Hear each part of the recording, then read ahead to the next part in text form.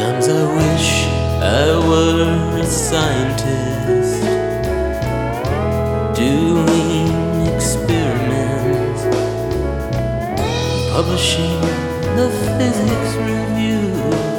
It certainly would be fine to have an expensive lab in which to discover the fundamental glue. Philosophers would look up to me, set my work respectfully,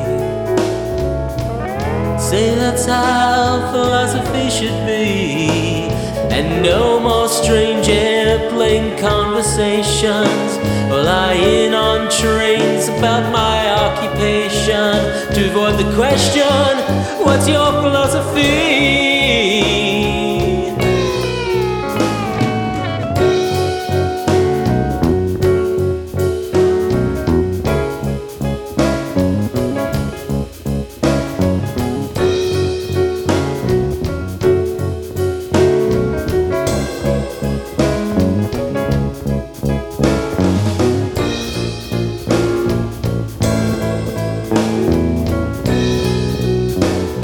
Say goodbye to the a priori. Say goodbye to the a priori. What has it ever done for you? What has it ever done for you?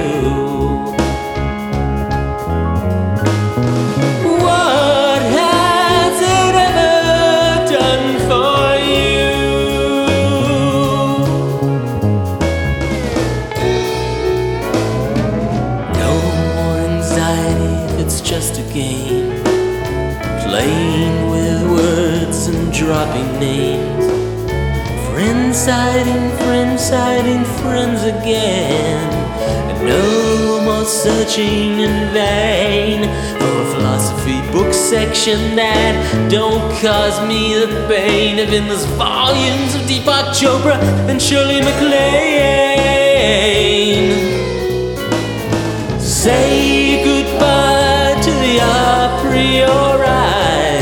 Say goodbye to the a priori.